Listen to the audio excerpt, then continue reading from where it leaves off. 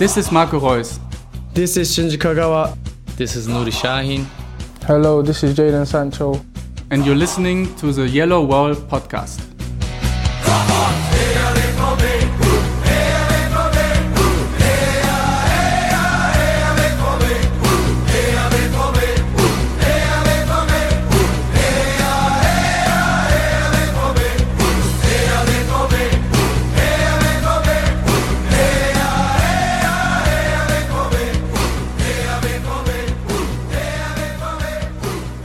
Hello and welcome to episode 356 of the Yellow Wall Pod. I'm your host Stefan Butzko, and today we will talk about Borussia Dortmund's 1-0 draw to last place Mainz, and we will preview Tuesday's match against third place Bayer Leverkusen. For all that and more joins me Matthias Zug. Hello Matthias, how are you doing? Well, my mood is about as gloomy as the weather today in Colorado, so I'm great, Stefan. How are you? Yeah. You see, on Sunday morning, for the first time this year, I played soccer with a friend, and just after sitting down for a little bit and not moving and then getting up again, I feel really sore all of a sudden. So, the weekend result obviously did not help, but we have a special guest tonight. He's the author of Mensch Beyond the Cones, and he reports about German football, among other things, for Deutsche Welle. Welcome to the show, Jonathan Harding. Hi guys, thanks for having me on. It's lovely intro. It's great to have Englishmen on during the Englische Woche. Feel like that's fitting.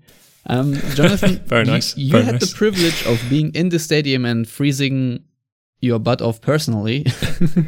So I think that means you have also the privilege of just spouting your top line reactions to that 1-1 draw. Yeah, I mean it was cold. That's true. I feel like many games for Dortmund this season have been a tale of two halves, and this was no different. The first half, they were very good. They probably should have been 3 or 4-0 up, but as seems to be customary for Dortmund, they weren't. And in the second half, I thought their plan fell apart a bit. I would have liked them to be a bit more patient. I thought Terzic panicked a little bit. I feel like they probably would have won the game if they'd have just kept doing what they'd done in the first half. But yeah, I mean, I guess you start to feel that things are going against you when Levin Öztunali scores the goal of his career.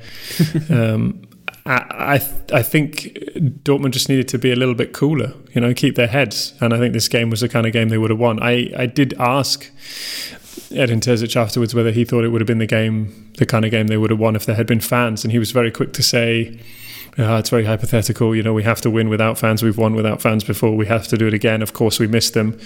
And I felt like, of course, he acknowledged that. But I did feel like there was something in his voice that was very resigned to the fact that this was the reality. And, there was no time to consider if, buts, or maybes. And I couldn't help but think, being in that stadium, that Dortmund would have won this game had the Zuid been full. And, you had that audible amount of momentum.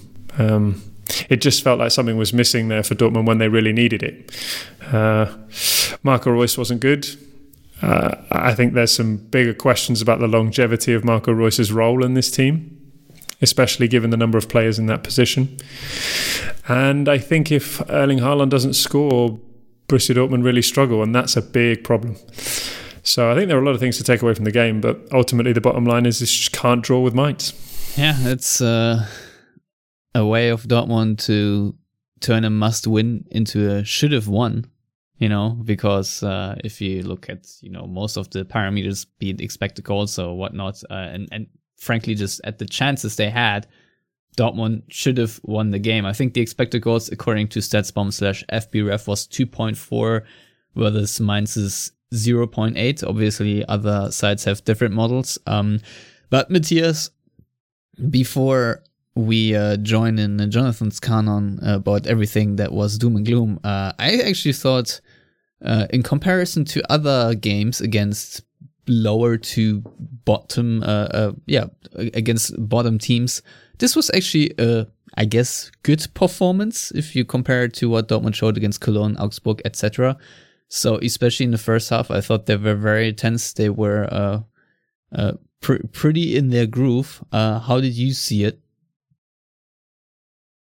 Well, I mean, obviously I echo everything Jonathan said over the entire 90 minutes, but I echo also what you say about the first 45 minutes. It was brilliant. Honestly, I was shocked, and that's already an indictment there, isn't it? I was shocked by how well Dortmund played in the first half against this type of an opponent. They played with intensity, a lot of pace. It was fast. There was a lot of off the ball movement. They played with the right amount of width in the right time. I mean, if you just look at the offside goal, which was offside, more marginal than I actually thought. I thought it was more clear, but when you drew the magic line, I'm like, oh, that was pretty close. That really encapsulated all that. It was fast. They spread and stretched Mainz out, put in a great cross. I mean, the one thing about Meunier, who obviously is much maligned for many good reasons, even though I thought he actually had a pretty good match during this one. His crosses are whipped in with quite a good amount of pace on it. And that makes it very difficult for defenders to deal with at times. And I thought that worked well. And they should have, I mean, you can't account for certain things. You can't account for the fact that Robin Zentner probably had the match of his life. I mean, that was some of the saves he was pulling off were Manuel Neuer-esque. It was absolutely breathtaking for him. It's great for him, but, I'm not a Mainz supporter. So it was really frustrating to watch in that sense. And, but overall, that when I watched it, I'm like, okay, Zentner's not going to play like that the whole match. They're going to catch him. They're going to score a goal. And really the equalizer was kind of that one. Mainz could have defended that better. But I didn't expect the second half to quite play out like it did based on what we saw in the first half. We've said that before about Dortmund, but usually in the reverse context, that the first half was kind of ho-hum, and then the second half they turned it on. This one was completely opposite, and aside from possibly fatigue playing in, I can't really explain it, even though I do believe Edin Terzic made a very large tactical mistake in the second half. Okay, we can actually talk about it right away if you want. I wanted to talk a little bit more about the first half and the intense pressing, but since you mentioned the tactical mistake, I think the one guy who had his finger on it at the post-game conference already was one Jonathan Harding, because I think he asked, Mr. Terzic, why did you take off your best man, Jude Bellingham, in midfield? And the answer from Mr. Terzic was that he, with the introduction of Moukoko, wanted to get Haaland more in the game to sort of, maybe divert attention from Haaland as the Mainz defenders. But as I just looked it up, Erling Haaland had 7 touches in the second half and none after the 78th minute. So, Jonathan, since you were such a keen observer and had an even better view than we at home on the television, why was it such a tactical mistake, as Matthias correctly highlighted? Well, because he was their best player. And I think one of the issues was that why Dortmund, was he the best player?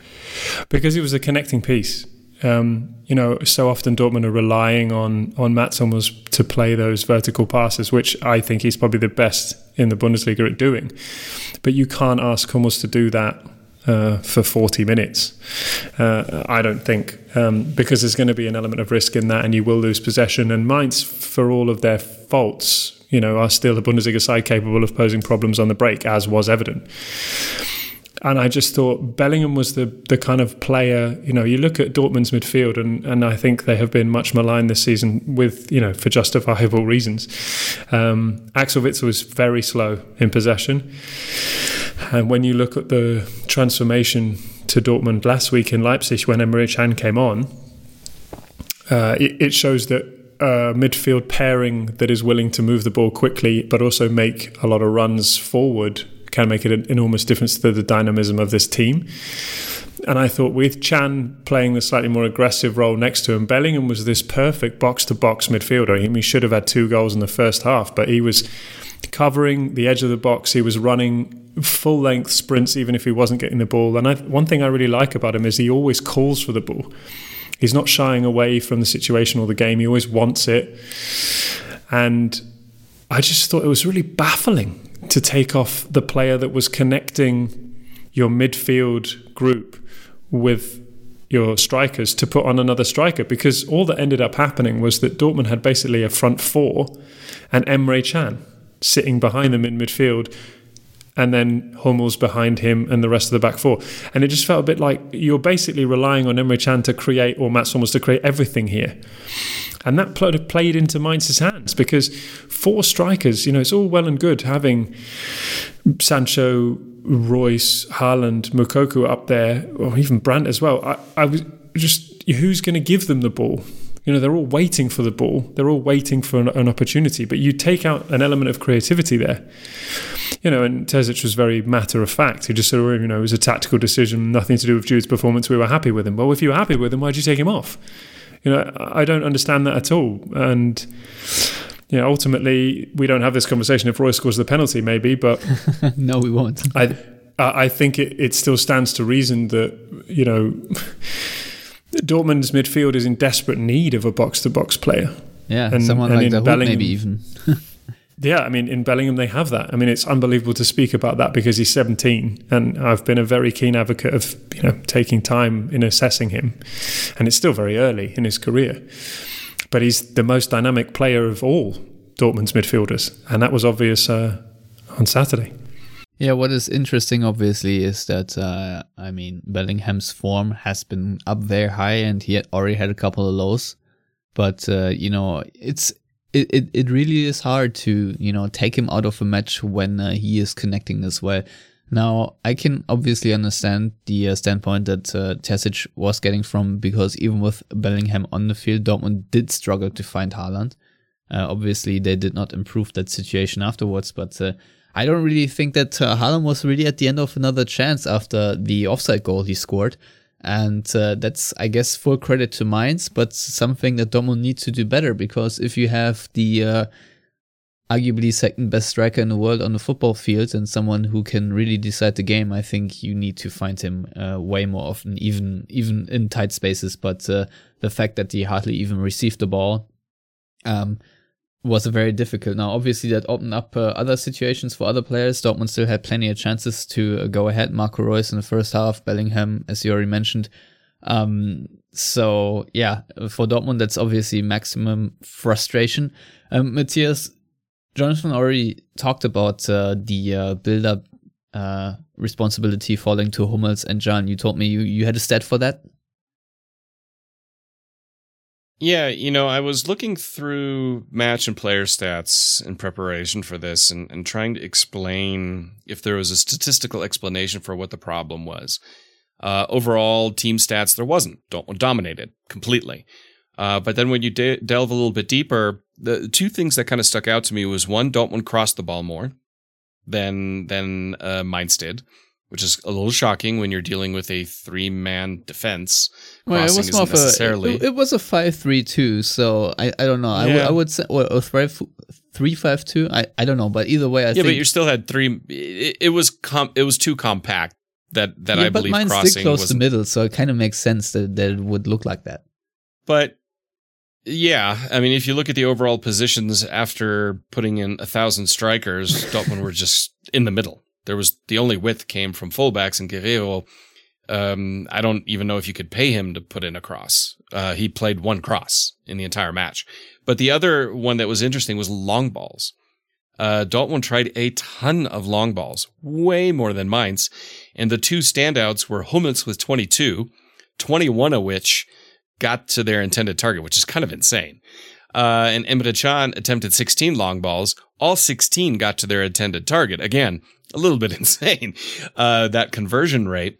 And Can was also the only one who attempted any through balls. The next closest one with long balls was Akanji with either 4 or 6. I can't remember, but it's significantly less. And no Mainz player tried that many long balls. So that shows a bit of frustration. On top of that, kind of echoing what you said as far as not getting it to Holland, Mainz, 11% of their shots were within the 6-yard box. How many would you guess percentage of Dortmund shots were taken within the 6-yard box? Within the 6-yard box, I don't know. I don't remember even one. Maybe a corner. None. Not a single one. None. And they had twice as many long shots versus Mainz than versus Leipzig, which isn't entirely unexpected if you're going to play against a team that starts parking the bus a little bit more. You tend to take some frustration long shots. But those for me are really interesting because it means there's a lack of an idea. And when the very baffling tactical switch happened, I remember turning to my son and going, oh, okay, so he's bringing in Moukoko. Moukoko's going to play in the 10 off of Holland because of also his speed and creativity, and Brandt's going to be in the double pivot with Can. Because then you have that creative ball out of the midfield, which Bellingham does sometimes lack. Brandt definitely has, and some of his best performances have been in exactly that position. And then they started playing, and I look at it and I'm like, that's a 4-1-1-4? You know, Reus behind, two strikers, and then you had with Sancho and Brandt 2 guys tucking in. And I think that's when I tweeted, putting more bodies in a certain space does not magically, or a certain area does not magically create more space. In fact, it actually produces the exact opposite. It creates less space. And that was the biggest problem. There was just nothing there. There was no room to do anything. And all you had was Can and Hummels coming from deep positions trying to play a long ball into a defense that's sitting deep. And the only width that was coming was the constant play over to Meunier. And if you're relying on Meunier to stretch the defense, you've got some issues. Even though, again, he had a good match. And you have to, we call out enough the bad matches, but he had a pretty good match. And those were all the things. And I just thought Terzic, as good as he, let's say, as much as he got right against Leipzig and as much as he got right in the first half against Mainz, he got it completely wrong in the second half. I mean, utterly wrong. That was the exact wrong thing to do. I mean, if you want to say we want to be more creative up front, bring in Moukoko, fine, I don't have an issue with that. I don't even have an issue with it if you take Bellingham off, per se. But then, to me, the logical choice would be to put Brandt in a double pivot with Can, so you have more creative buildup from a deeper position. But they just didn't do that. Instead, they just crammed more people into an already crammed space. Yeah, very true. I mean, the overall issue is obviously that Dortmund could not replicate the very intense pressing and very high pressing against Mainz, which they showed in the first half and really suffocated Mainz, I think. And that obviously led to a couple of counterattacks. And then on the counterattack, the defending, especially by Mr. Hummels, wasn't especially great. I mean, Hummels lunged forward a couple of times, and you would expect that because that's just his style, but he was just caught out of position. And I think for the Öztunali goal, he just also looked rather silly. I think it was 28 yards or something, so it was kind of a wonder goal, and people have been discussing whether Bürki can do better there or not. I don't really have an opinion there. I mean, I think he got his hand slightly to it, but it was also just a very well-placed strike. But overall, I think it afforded Mainz a little bit more opportunities in the end, especially when, Dortmund gave up position in the build-up when you sort of cross it horizontally across the field, and instead of finding a teammate that gets intercepted, these situations are always very dangerous. And I think Jadon Sancho had a couple situations where where his passes got intercepted like that. That is almost to be expected, and I think given how well Mainz have played in recent games, especially on the counterattack, I actually expected a little bit more danger. I mean, I think Dani Latza hit the woodwork once so there was, a little bit of slapstick in the end by Dortmund too. But Jonathan, now I feel like we have a couple trends here to discuss, because on the one hand, looking at how Dortmund came right out of the gate in the first half is a massive improvement over much we have seen from Dortmund so far this season. But on the other hand, I think Terzic maligned it himself in the post-game presser that Dortmund were in the second half too hectic, too impatient, forcing too many through balls, not enough switch of play. So what do you make of these sort of opposed trends, let's put it this way? I think it says a lot about the team. I think a team that isn't able to be patient against the worst team in the Bundesliga at home is a team on edge. A team that is very aware of the situation that they're in. I thought it was interesting in the context of the weekend when basically everybody around Bayern was unable to take advantage of a situation that would have made things much closer at the top. That Bayern ended up showing everybody how to do it. And I think Borussia Dortmund really need to take a look at themselves. I mean, this is the kind of game that you need to win 2-1 and nobody ever talks about it again. Yeah, like Bayern did when Niels Petersen hits the crossbar late.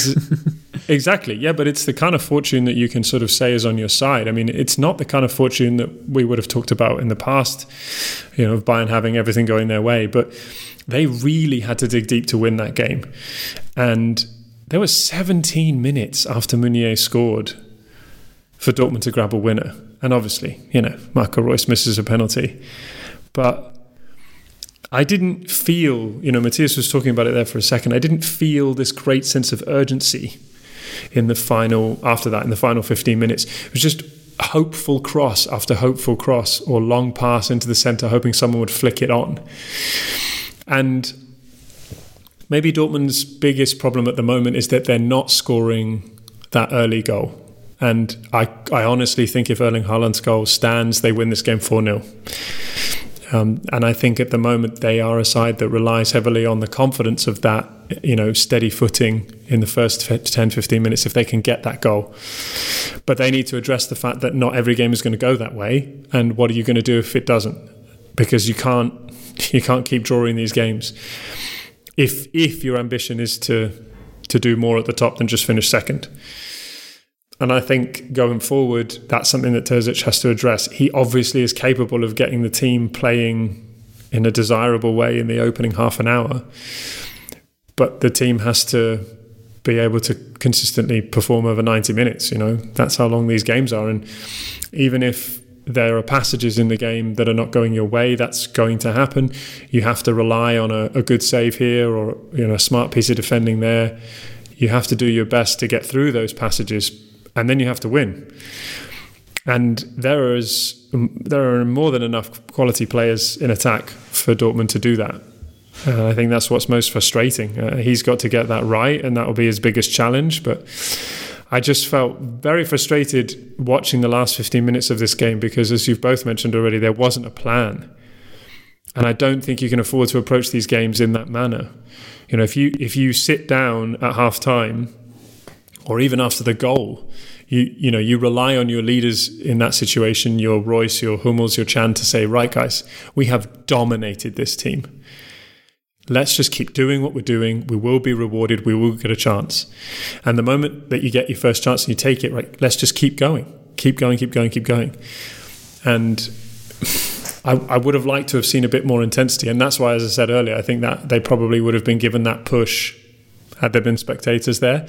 But the world we live in at the moment is not that. It's echo chambers, and they've got to do better to find those answers themselves. I'm sure you guys have talked about it a lot. I find Terzic being very active on the sideline very interesting, because what does that tell me? Does that tell me that the team is so young that it needs those instructions? Because I think active coaching on the sidelines suggests that there's something missing there, that your team isn't capable of making those decisions itself. We're talking about high-performance athletes. The ideal way to approach things in this sense, I believe, is to have your players on the field make those decisions. I question how effective it is to consistently say, fight for that ball, communicate, push here. I wonder whether teams need that, and if they do, why do they need that?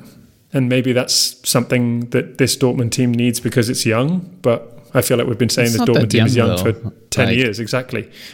So I think Dortmund have got to get over these kind of performances. They can happen during a season, but I think not in the way that it happened on Saturday. Yeah, not with that consistency. So yeah, my big issue is obviously that this was already an improvement in terms of performance against this sort of opponent, which is a big indictment. But I agree. I actually think right now the micro coaching does help because I think it is needed. We have talked a lot about intrinsic motivation for this team and, lack of communication. I think before Terzic was introduced, Dortmund, when it comes to communication, probably one of the quietest teams on the field. Players don't really talk enough with each other, I would say. That's obviously an issue in itself, which you do not fix just, by a snap of your fingers, because that sometimes also just comes down to the personalities you have on the field. But it's, it really is a difficult game to digest, because there are positives, but in the end you have this result. Matthias, we have obviously already talked about the adjustments that Terzic made and how they might have failed. Now we have a question from Bastian Himmelröder, who wants to know whether it was smart to use one of the 3 substitution slots 3 minutes ahead of the break to switch Akanji for the injured Zagadou. Couldn't have Dortmund bridge that gap by moving Can further back. And I don't quite understand. Then as an alternative, play with an injured Zagadou until the half? Just take Zagadou out and play down. And play with 10 men. Yeah. No. No. The question almost feels a little bit obsolete, and I'm sorry, Bastian, but in the end, Dortmund only made 2 substitutions because Moukoko Terzic brought Moukoko on for Bellingham. But after that, there were no substitutions. Now, like I said, let's talk a little bit about the adjustments that were not made. If you're chasing the game and you can feel a drop-off in energy and intensity, obviously Dortmund were down Torgen Hazard and Gio Reyna, but I think you have at least Reinier on the bench and Steffen Tigges, even a Paslak. Matthias, there are some options on the bench to reinvigorate the game. Do you think Terzic should have done more, or instead maybe even less? Well, I think you can make an argument that the Moukoko Bellingham tactical switch was a mistake, especially given how he switched up the formation in that context. If he would have done what I thought he was doing, was bringing Brandt back to play that true creative role, and then things don't work well, you have other options on the bench that you could maybe bring in and plug in and play that way. But he kind of painted himself into a corner because, as I always like to call him, Reina, I don't really know what he would have added in that situation if he were going to take off Reus, who, yes, he made mistakes in the sense of, obviously, he missed the 2 biggest chances for Dortmund. But other than that, he was actually playing quite well, and he pressed well enough. You could have maybe said take Brandt off and put him in. There was just a lack of options. The only one that I would have looked at and said, maybe, and that's Guerreiro, because once again, this is, I think, the 3rd match in a row where he led the team in being dispossessed. And I think he's just tired. There was also, I want to say, was it the goal? No. Well, one situation where he played a pass to Moukoko that he shouldn't have played because Moukoko was double covered. Moukoko got wrestled off the ball, and Mainz had a quick counterattack. Yeah, was it the Niakate solo run? I can't remember if it was that one, but either way, Guerreiro just stood in Mainz's penalty area and made no indication of even walking back. And if you are a defensive player, which he still is, and you go that far forward, you play a pass, you're running off of it, it doesn't come, you better haul your ass back into defense, because you have now put your defensive teammates at a disadvantage numerically, and that's when mistakes happen. That's when Hummels thinks, oh, I got to step up. That's when Can thinks, I got to go in a little bit harder. That's when whoever the partner is caught between 2 minds of going, okay, do I stick or twist on which player? And Buki goes, oh, do I come out? Do I have to stay on my line? That's where that entire chain of thought gets really messed up defensively is when, if you go forward as a defender, you have to track back really fast. And even though I had my criticisms of Hakimi as a defensive player, in terms of his positioning wasn't great, his tackling wasn't great, but when he went forward and he got dispossessed, he ran back at full speed. And you see that at Inter as well. He hustles back. He doesn't just stay up front and go, oh, well, woe is me, it didn't happen. And Guerrero has always done that. And in a match like this, I just remember seeing that in his body language, because on the replay, you could see him the whole time. And he just couldn't be bothered to go back because the move didn't come off because he played a pass he shouldn't have played. And that to me is a mistake. And that's where you say, hey, bring on Paslak, who is like, the Energizer Bunny, because he just runs all game long. He will hustle back in that situation. Maybe that's exactly what Dortmund needed then. But again, hindsight. Yeah. 100%. I mean, Rafa Guerrero has made the difference for Dortmund so many times. So obviously there is always a reluctance to take off one of your best players, especially this season. Jonathan, at the outset, you were about to begin a sort of more general discussion about Marco Reus and the longevity. Do you want to conclude your thoughts on that? Because I'm very interested in your thoughts on Mr. Reus. Not only because he missed a penalty, which he usually does not. I think he is a good penalty scorer, and I don't really see a big need to change it. Obviously, you have Haaland there, but unfortunate, I guess. The nerves got to him, but in the more general way, what are your thoughts on him? And maybe if you want to add to that, what do you make of Julian Brandt's situation right now? Yeah, I agree. I don't think I would take Marco Reus off penalties just because of this miss. And I would also say that I haven't got these thoughts about Marco Reus because he missed a penalty. I felt this way since the beginning of the season, and towards the back end of last season. I think his body isn't ready to keep going at this level, personally. And I think he's probably going to have to make some tough decisions. If you look at almost every other member of Dortmund's attack, they're all players that I feel inevitably at some point won't be in this Dortmund team in the future. And Marco Reus's career deserves to have been littered with more trophies, absolutely, no question about that. But I wonder whether he's going to have to ask himself some tough questions. He's probably looking around that locker room and realizing that there are some very talented young players coming through. He's got to deliver better performances to stay in the team. Whereas I think a few years ago, you could have argued not only was he playing better, but he was Marco Reus, the irreplaceable. He's recently become a dad.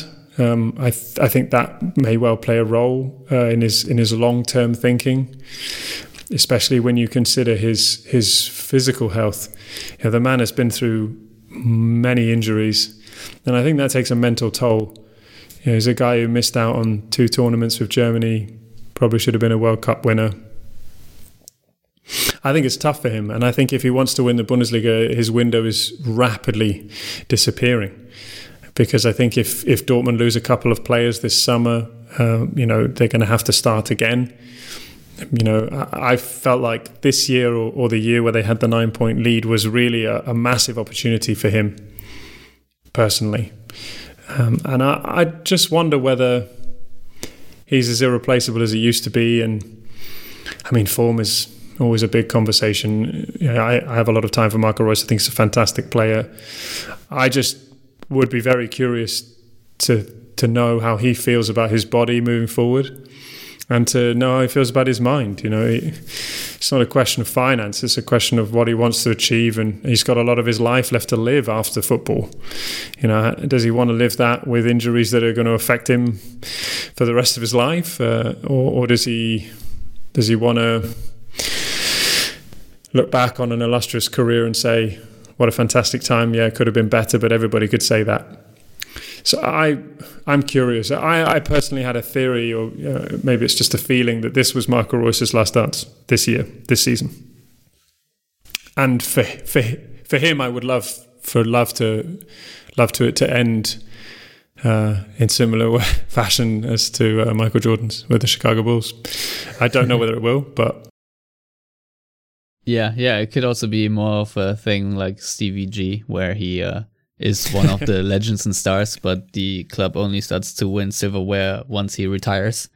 Could also be a scenario. I mean, you also have to say, possible. You know, as great as Marco Reus is, you just mentioned the 9-point lead that Dortmund squandered. I sometimes think that in that process of, you know, when it came down to the wire, Marco Reus was always sort of at the heart of why Dortmund squandered. I mean, I just think back to the game against Schalke, for example, where Dortmund tragically lost, and where Marco Reus and Marius Wolf in very quick fashion got sent off. You know, but these are the games against the already ailing Schalke team where Dortmund needs to win and Dortmund need their captain to perform. Instead, he hardly did anything good and then got sent off because the frustration level got to him. You know, it's just a couple of windows into performances, but also the one against Mainz, you know, get 3 points there and you're still 5 points behind Bayern, and season is long and you can see that Bayern are also, you know, ailing and struggling. So,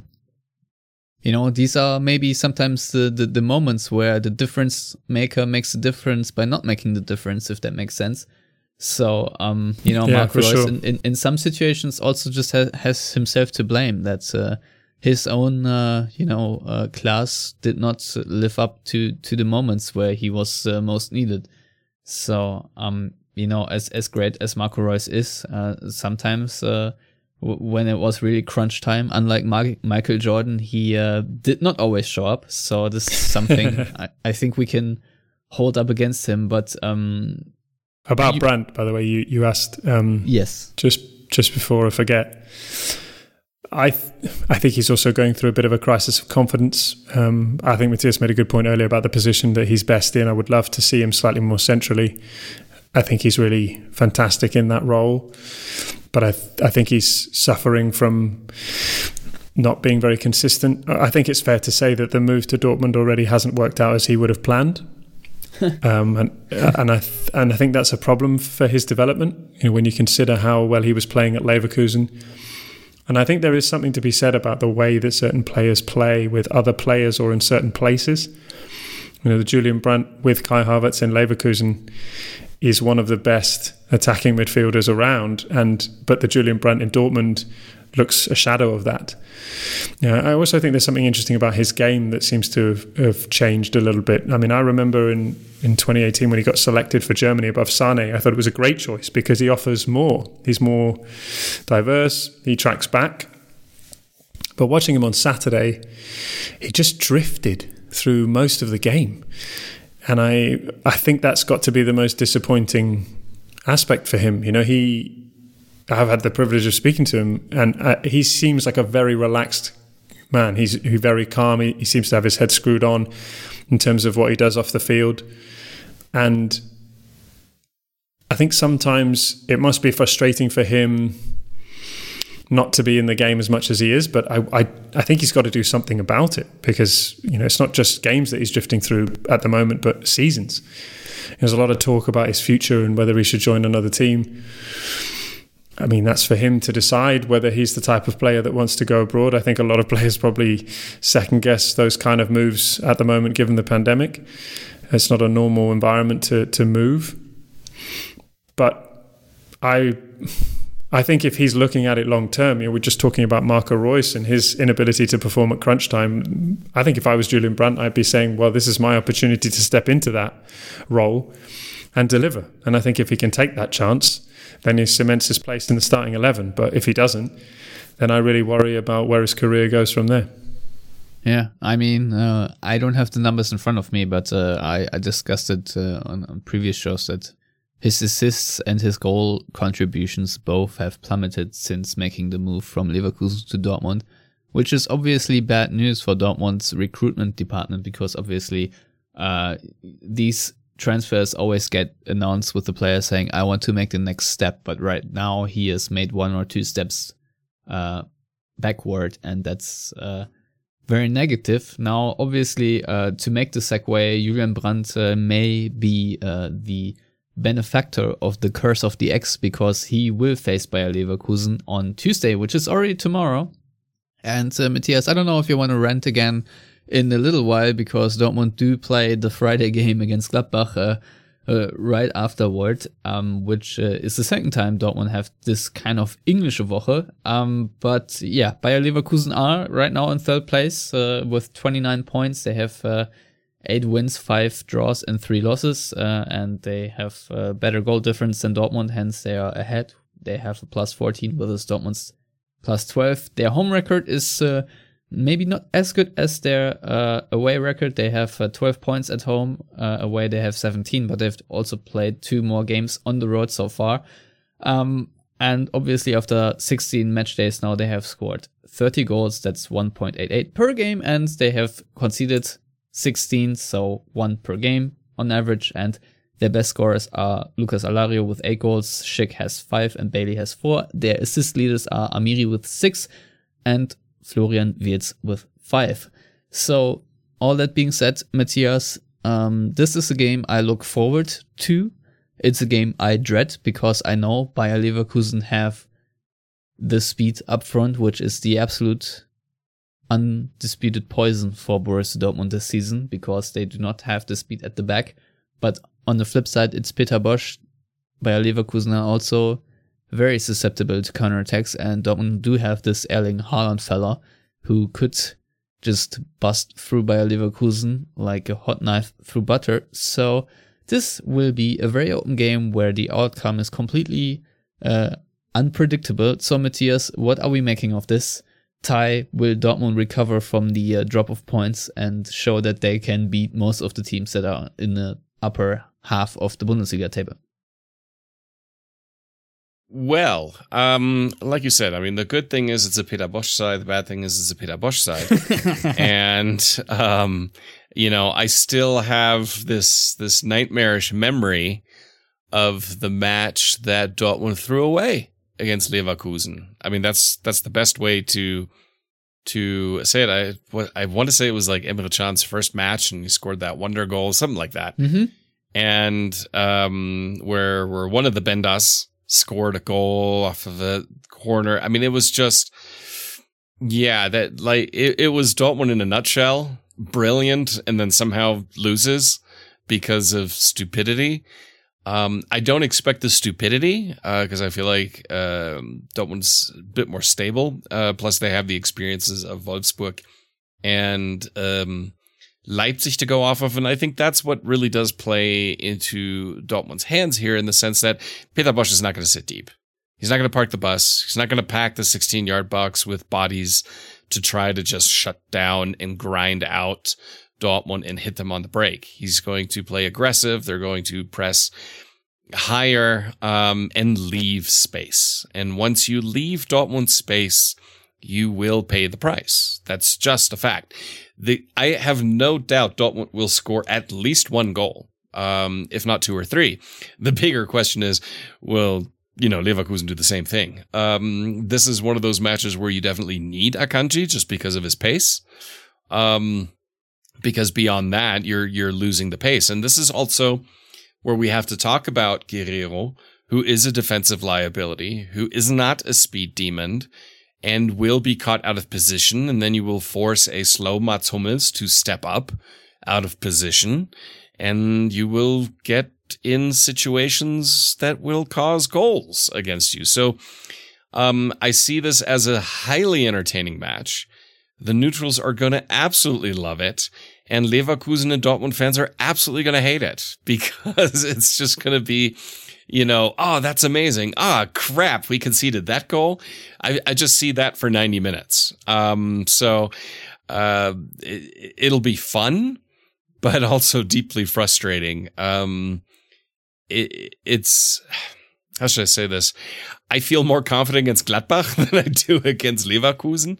Not just because, obviously, Dortmund's history with Gladbach in recent, I don't know how long, but Leverkusen, it just, God, they're built to concede the goals that Dortmund loves to score, but God, they will most definitely score against Dortmund. It's just, this will be a who can outscore whom with the last kick. Yeah, very well said. I mean, in the overall trend over the last years, especially since Peter Bosz joined Leverkusen, is obviously that Dortmund get outpossessed by Leverkusen, and Leverkusen usually really dominate the game, and then Dortmund sort of exploit Leverkusen's, say, naivete. I mean, if you go to who scored, one of the biggest weaknesses that Bayer Leverkusen have is obviously avoiding individual errors.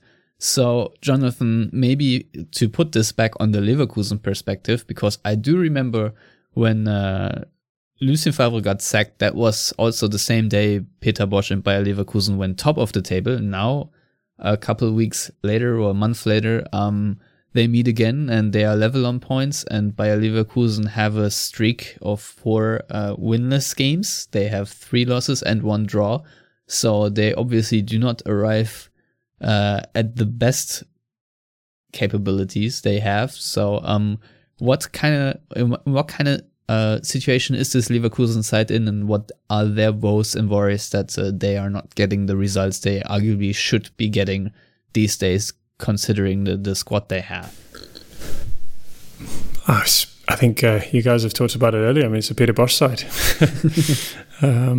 I think this is the makings of a 3-3 draw. I think both sides play high risk football. I think what I wonder whether Dortmund can replicate the first half against Leipzig, the discipline, the concentration, just to nullify an opponent that is looking to play that aggressively. Because I think Leverkusen, I feel like the kind of team, you know, we've said it a lot, but, you know, they're the kind of team, I think, the moment that publicly people sort of say, oh, Leverkusen, you know, then they go back to being the Leverkusen we're all familiar with. But I feel at the same time, it feels like this team isn't allowed to acknowledge the fact that they're trying to be contenders, because I think if they do, then they'll start to panic. I have my concerns with the defence. You know, Lukas Radetzky is a keeper that is good for some major errors. And I think Jonathan Tah is one of these players who have spent a long time waiting to deliver on potential, and now I've just stopped expecting it to arrive. It's just a bit disappointing that a player with that much experience hasn't taken the step on. Perfectly solid, but, you know, for the number of games he's played and the experience he's had, you'd be expecting a lot more from him. I think, ironically, you know, they've become a team in a short period of time that is almost once again reliant on another playmaker. You know, without Florian Wirtz, they look a different team. With him, they look much improved, which is hilarious, because much the same as we were saying earlier with Bellingham, it's important to take things slow with young teenage talents, and yet here he is doing his best to make sure that the hype just keeps getting ramped up weekend after weekend. So I'm curious to see how they approach this game. You know, Peter Bosz has been very blunt about his assessment of his sides recently. You know, their draw recently, I think it was against Bremen. I'm glad there were no supporters here and nobody was watching, because that was terrible. I think he feels frustrated that his side doesn't execute the way that he wants them to on a regular basis. I do kind of sometimes wonder whether they miss Kevin Volland, which is an odd thing to say, because obviously Lucas Alario has played reasonably well this season. But sometimes I wonder about the way that this team plays. Alario feels more like an in-box striker, whereas Volland was the kind of guy who would run everywhere for you. But with Diaby and Wirtz, there's a lot of talent going forward in this team, and I mean, not to forget Schick and Bailey. I think the entire absolutely. Leon Bailey's having pretty stacked. Yeah, Leon Bailey's having a good season, and I'm surprised that Leipzig let Patrick Schick go, because Schick has been very good as well.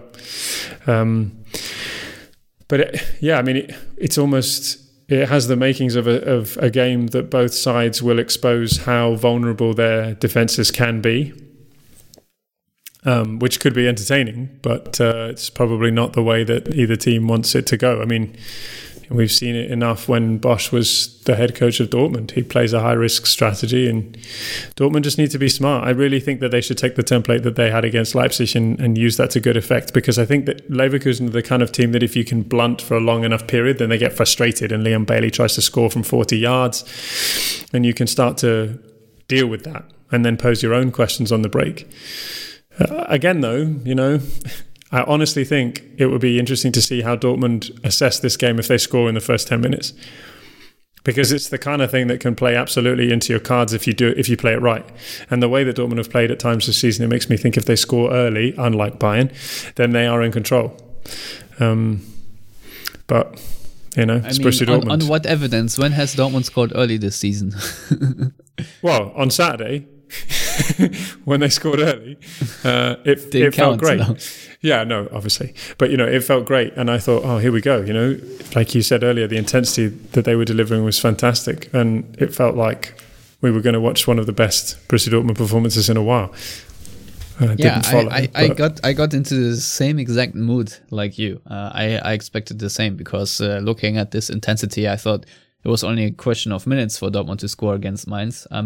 But I 100% agree with you that I think the Leipzig approach, especially the first half, where there was hardly any action in front of the goals, is probably the smarter way for Dortmund to approach this. Now, obviously, Dortmund will be without Axel Witsel, who will be out for the season with the torn Achilles, and they will also be out without Emre Can, who picked up his 5th booking. That arguably will mean that Thomas Delaney slots back in for him. And I would assume that Jude Bellingham will get another run. Matthias, is there any other way you would pick the double pivot that Dortmund are applying right now? Or will it be Delaney and Bellingham, knowing that Delaney is obviously also in danger of a 5th booking? Well, you can play rotating central midfield booking game. If Delaney gets a booking, which he odds are will, he'll be out in the next match, but then Can will be back. So, you just play that game every so often. They just have to time it a little bit better so it's not quite so stacked on top of each other. But yeah, based on the last few matches, given the intensity of pressing needed, pressing resistance needed, I would also argue for Delaney Bellingham as the best choice because I don't know what's up with Dahoud. Given Brandt's crisis of confidence, as Jonathan so perfectly put it, I don't know if I would trust him in that position at this time. I think you'll get more solid play out of that combination of Bellingham and Delaney right now. Yeah, very true, though. I think that Julian Brandt will play the same position that he did against Manchester due to the lack of options. Giovanni Reina is maybe back. He trained individually today on Thursday. I don't know if it's going to be enough for him to make the squad or if it's going to be enough for him to play from the bench, but I don't see him starting, to be honest. I think he had a little throat infection or something like that. Otherwise, obviously, Reus, Sancho, Haaland will be playing, and then due to the lack of options, as Zagadou is out with a muscle tear for 2-3 weeks, I think, as Tesic said today, we will have Akanji Hummels and then Guerreiro and Meunier at the back. So without any further ado, I think we can knock it on the head here. It's also not too many things to be said about this game. I think we'll have plenty of talk after the game because this should be eventful, as all three of us have predicted. So, Jonathan, thank you, first of all, for coming on, especially on such a short notice, because I don't have my life together right now, and my Monday morning is already your Monday afternoon. But nevertheless, please tell our listeners how to follow you, and please leave a prediction of a scoreline for this match. Thanks very much for having me on. No, it's a pleasure. SeanBlog66 on Twitter if you're interested. And I think, as I said earlier, it will be 3-3. Very well, Matthias.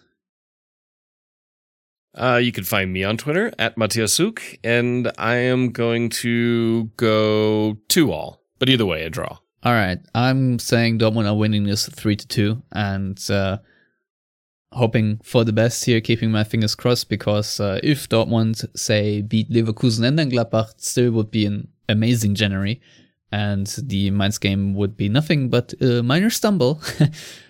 Vexing, but still a stumble. Anywho, if you want to follow all of us, please go to Yellow Wall Pod on Twitter or Facebook. And if you want to read our written content, go to theyellowwall.net. If you want to sponsor an episode or contribute financially, go to our Patreon on patreon.com/theyellowwall. And obviously, you can also subscribe to this podcast on YouTube, iTunes, Stitcher, SoundCloud, Spotify, etc. And we shall be back on either Wednesday or Thursday ahead of the Friday night game against Gladbach. So, as always, thank you for listening and goodbye.